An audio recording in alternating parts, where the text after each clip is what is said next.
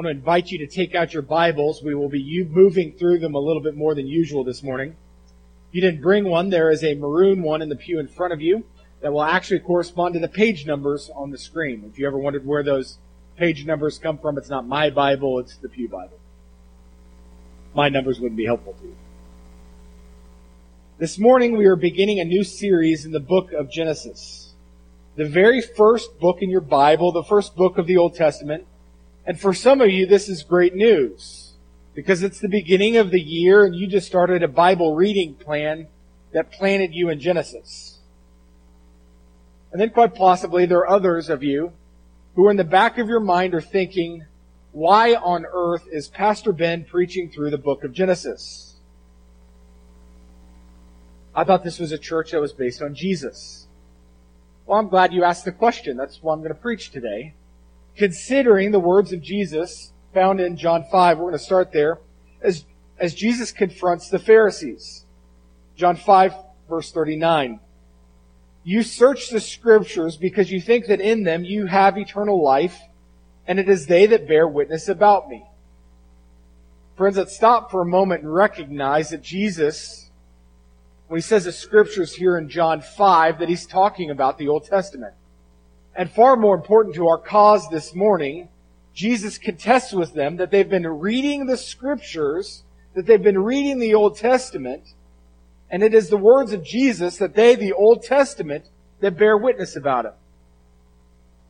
Which ought to give us a couple of sets of categories immediately, right? Because if you are a believer, or even if you're not a believer, you start to see categories. That there are people who don't read God's Word. Now please don't be in that group. Don't be. It's the beginning of the year and it's January 20th. And so you're 20 days late in your Bible reading plan. It's okay. Start today anyway. I used to have a daily Bible and it started on the 1st. And if I didn't get there, I'd be like, it's the 4th and I'm only on the 2nd. I just quit. Don't be that guy. It's not time for that yet. Never time for that. But also, if you lean into the Scriptures, there's a category of people who seem to read like the Pharisees, who read and study the Scriptures, but with a cold and a closed heart, right? They studied the Scriptures and yet saw nothing. That seems to be a category of Bible readers in the Scriptures. Ephesians would actually tell us that God, the Holy Spirit, opens the eyes of our hearts, enlightens us, illuminates us. That's what we're hoping for. That's what we're asking for. That we're supposed to come to the Scriptures with open eyes and an open heart, praying that God would reveal Himself. That seems to be what the Pharisees missed. For verse 40, Jesus says, you refuse to come to me that you may have life. Friends, what Jesus is pointing out to the Pharisees is the Old Testament is clearly pointing to Him. You are reading and studying, and yet you do not see me. That's His point. A couple of verses later. How can you believe when you receive glory from one another and do not seek the glory that comes from the only God? Do not think that I will accuse you to the Father. This is Jesus speaking again. There is one who does accuse you, Moses, of whom you have set your hope. For if you believed Moses, you would believe me, for he wrote of me. But if you do not believe his writings, how will you believe my words? Now that is a pregnant sentence. Jesus is clearly teaching again that the Old Testament points to Him, and specifically pointing to the writings of Moses, which are the first 5 books of the Old Testament, commonly called the Pentateuch. My guess is as we walk into Genesis, I'm going to say that word a lot. Pentateuch. The first 5 books of the Old Testament, including the book of Genesis. But if you consider Jesus' words, if you did not believe His writings, how will you believe my words? Jesus is actually pointing you to believe the words of Moses. And pointing you because they're going to point back to Jesus. And you should know, this isn't the only time Jesus says something like this. On the road to Emmaus in Luke 24, Jesus encounters 2 disciples who are downcast after His crucifixion and yet have not fully realized the resurrection. Again, the words of Jesus, Luke 24. And He said to them, O foolish ones and slow of heart to believe all that the prophets have spoken. was it not necessary that the Christ should suffer these things and enter into his glory? And beginning with Moses and all the prophets, he interpreted to them in all the scriptures the things concerning himself. Look at his words. Slow of heart to believe all the prophets have spoken. It's worth at least asking if you believe all the words the prophets have spoken. And more than that, to know that the words that the prophets have spoken are about Jesus. Jesus is challenging their belief in the Old Testament, and again explains to them that the Old Testament, again the Pentateuch, the prophets, how the books of the Old Testament forecast him, how they point to him. And he does the same thing with the disciples a couple of verses later, Luke 24:44. Then he said to them, these are my words that I spoke to you while I was still with you, that everything written about me in the law of Moses and the prophets and the Psalms must be fulfilled. The law of Moses, the prophets, and the Psalms, classically considered that's your entire Old Testament. Jesus is saying it writes about him, that it writes about Jesus. And this is the big one, that Jesus would be the complete fulfillment of the Old Testament. Verse 45. Then he opened their minds to understand the Scriptures and said to them, thus it is written that the Christ should suffer and on the third day rise from the dead, and that repentance for the forgiveness of sin should be proclaimed in his name to all nations, beginning from Jerusalem. You are witnesses of these things. Jesus opened their minds. The same thing that the Holy Spirit is given credit for in Ephesians 1, it does for you. He opens the eyes of our hearts that would be enlightened to know who he is. Friends, Jesus taught before he died and was resurrected. And again, Jesus taught after he died and was resurrected that the Old Testament points to him, that it anticipates him, that it helps to explain him, and that he becomes the fulfillment of it, such that he's the solution to the problem. He's the answer. And that's the first reason why we're starting a series in the book of Genesis. Because we want to start to see and get our eyes around the idea that the Old Testament points to Jesus. The book of Genesis is going to point to Jesus, and it's going to set the table for us, both biblically and theologically, for Jesus. And that's our second reason. The Old Testament sets the table for Jesus. It's the foundation of all theology, which is to say this, that it's the beginning of everything we know of God. So that's what theology is. Theo, God, ology, study of. So for us to have a full picture of God, for us to have a full picture of his work, for us to have a complete understanding of Jesus and all the reasons why he came, we must consider the beginning. So let me give you a couple of examples to help bring this all together for us, tying back how the Old Testament points forward to Jesus. Consider for a moment Adam. He's the first guy, the first human created in Genesis 2, but the New Testament refers to him 9 different times. It points to him to tell a story, to try to explain some of the situations we find ourselves in. In 1 Corinthians 15, Paul testifies about Adam. This is what he says. For as in Adam all die, so also in Christ shall all be made alive. Paul actually explains this much more thoroughly in Romans 5, so I'll point us there now. Romans 5:12. Therefore, just as sin came into the world through one man, and death through sin, and so death spread to all men because all sinned. For sin indeed was in the world before the law was given, but sin is not counted where there is no law. Now, if we sit in Romans 5 and don't have a good concept of the Old Testament, we start to get lost. But when you start to recognize, staring at Romans 5, that he's taking you all the way back to the beginning in Genesis 1, God creates the world and then creates man in Genesis 2. And in Genesis 3, you find original sin. When Adam and Eve take the apple, and it is well worth noting that the Scripture holds Adam accountable. We'll consider that more when we get to Genesis 3. But Paul is pointing us back to original sin. When man came into the perfect environment, when Adam and Eve were in a place where they were free to choose not to sin, they had no sin nature. Which is to say, it would be new to them.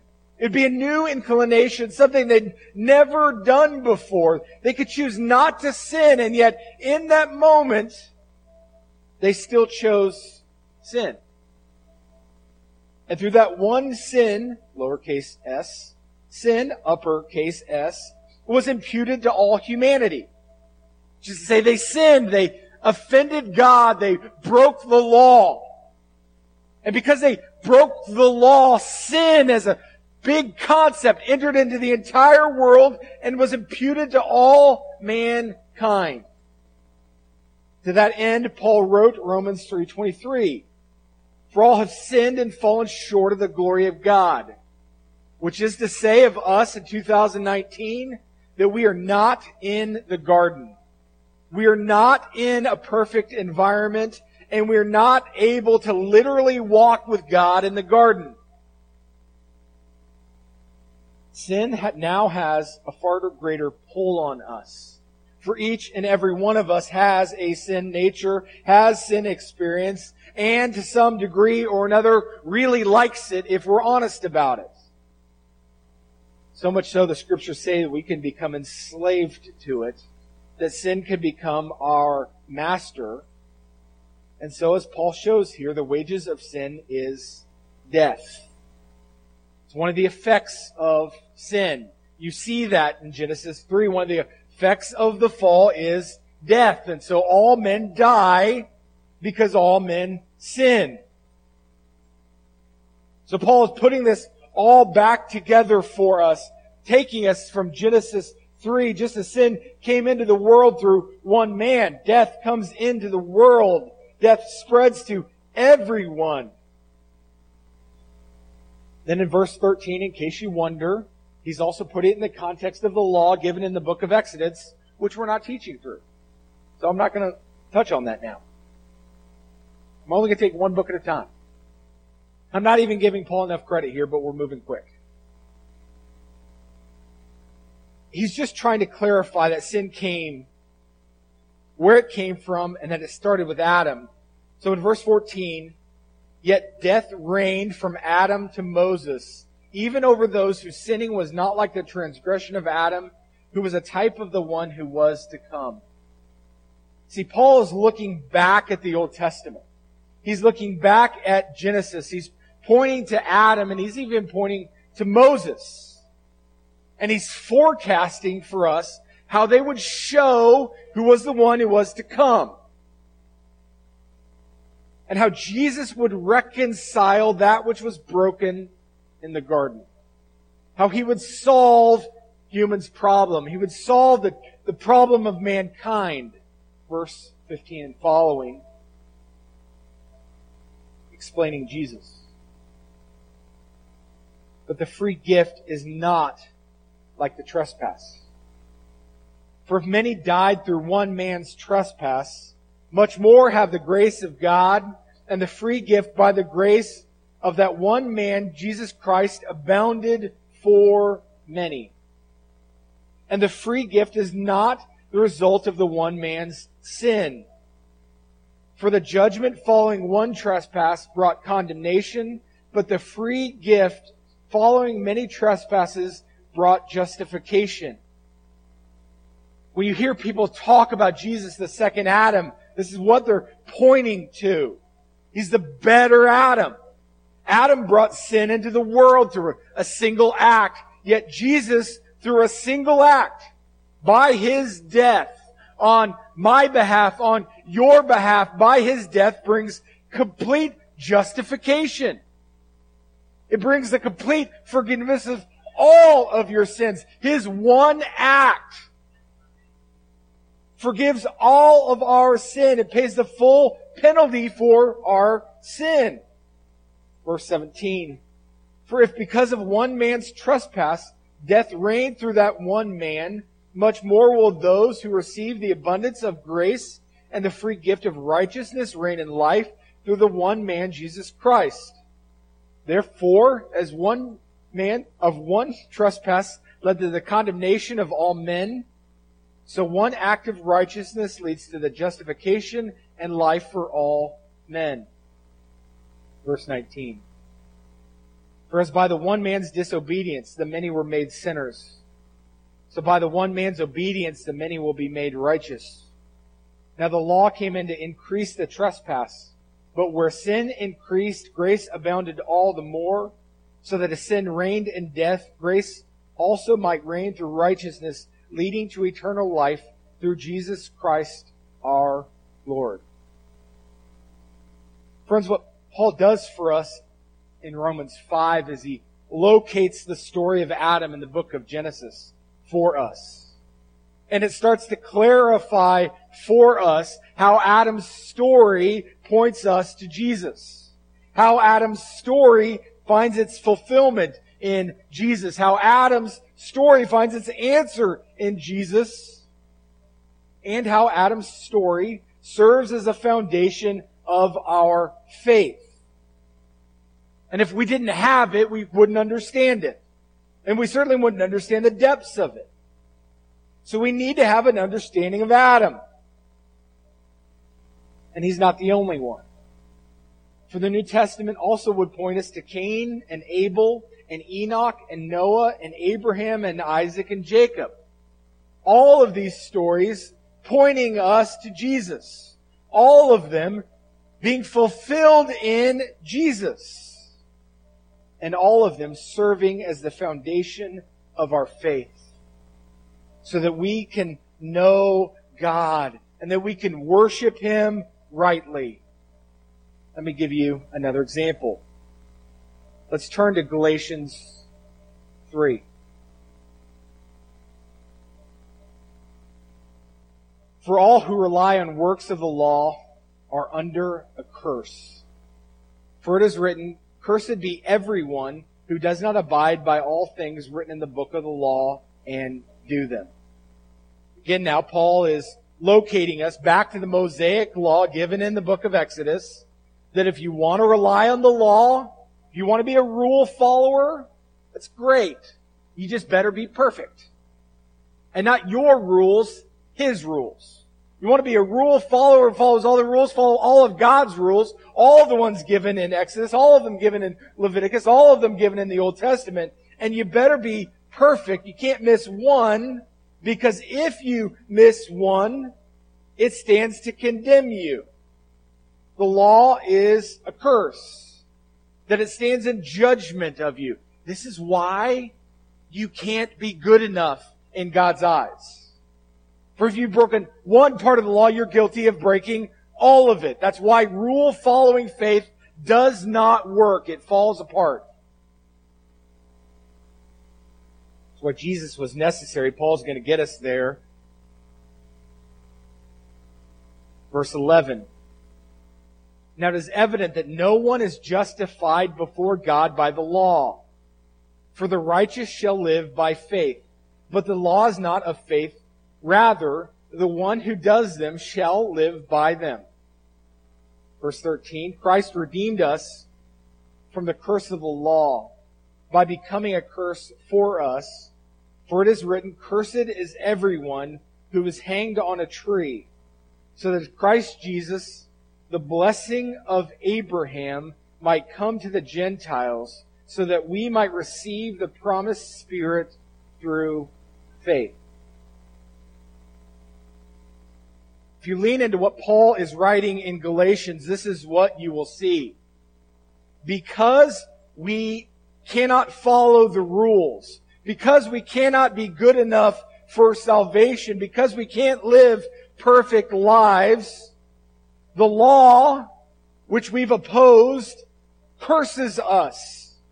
And that curse needed to be satisfied, and the curse, rather than falling us, falls on Jesus. And that Jesus, when He died on the cross, Jesus takes the curse from us. He takes the punishment from us. And on the list of the things that you received at the cross is this, verse 14. The blessing of Abraham has come to the Gentiles. Have you ever thought about that? Have you ever just sat back and thought, the blessing of Abraham. Here I sit. Here you sit, if you've believed in Him. The blessing of Abraham, or as the NIV puts it, the blessing giving to Abraham might come to you through Christ. That is, Abraham was promised in Genesis 15 that he would be a blessing to all nations. Do you know who that will point to? Jesus. That you're blessed because of Jesus through Abraham. It's a promise given in Genesis 15:6 and then quoted in Galatians 3:6 talking about Abraham's faith. It says, Abraham believed in God and it was counted to him as righteousness. I mean, that's New Testament theology if you've ever found it.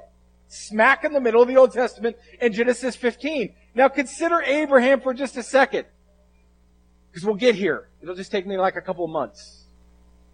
Genesis 12, Abraham is a total pagan. Right? He's not a good man. He's not doing good things. Doesn't have a lot of great things going on in his life. He's not a religious person. He's a pagan. When God shows up and says, hey, you're mine. And I'm taking you with me. And I want to make you a blessing. I want to overwhelm you with some things. That is a picture of salvation, isn't it? We bring nothing to the table, and God shows up and says, I want to bless you. I want to overwhelmingly bless you. It's the blessing of Abraham. That we believe in God and it's counted as righteousness. Several verses later, still in Galatians 3, Paul writes, for as many of you as were baptized into Christ have put on Christ. There is neither Jew nor Greek. There is neither slave nor free. There is no male or female, for you are all one in Christ Jesus. And if you are Christ's, then you are Abraham's offspring, heirs according to promise.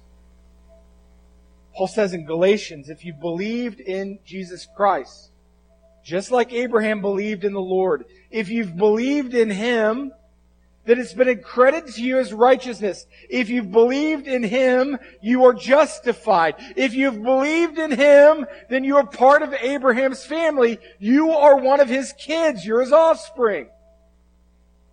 You are in the family of God.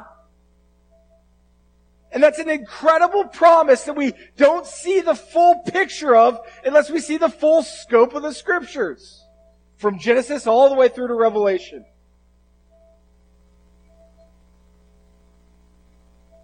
God brings us into His family. The same way He brought Abraham into His family. And He blesses us through the blessing of Abraham, which is Jesus. And we're able to see that. And we're able to understand the fullness of it. And we can even get a grasp of the theology of all of it because of Abraham's story. Because of Adam's story. Because of the book of Genesis. We know who God is. We know how God presents Himself to us. We know who we are as people. We know far more about how we're wired as people. And we know what God does on our behalf. How God pursues us. And the whole story starts in the book of Genesis. So as we enter into our series, you should now have a better understanding of the why. Because it's going to point us to Jesus. And it's going to help us to know and understand why Jesus came and what He came to fulfill. And we should be built up by it. And we should have a better and a more robust theology because of our understanding of the full counsel of God's Word. That's why we're walking into Genesis. Let me pray for us.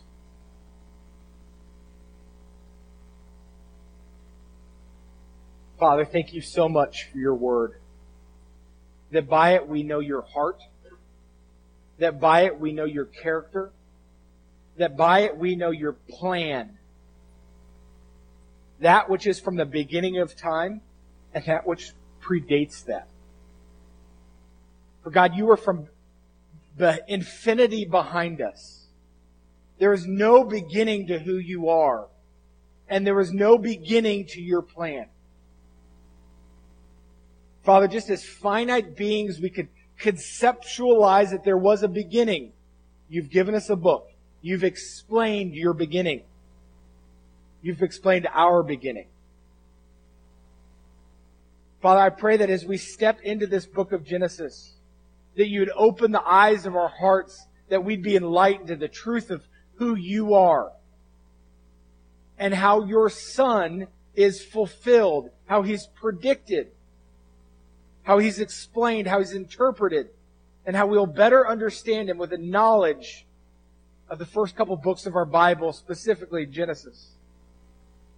Give us a better understanding of you, God, that we could worship you more fully. And we could live in light of all you've done on behalf of us. A bunch of folks who didn't deserve your blessing. But you sought us out. And you redeemed us and you saved us and you called us yours. And you made us part of your family. Thank you for that sweet grace. In the name of Jesus we pray. Amen.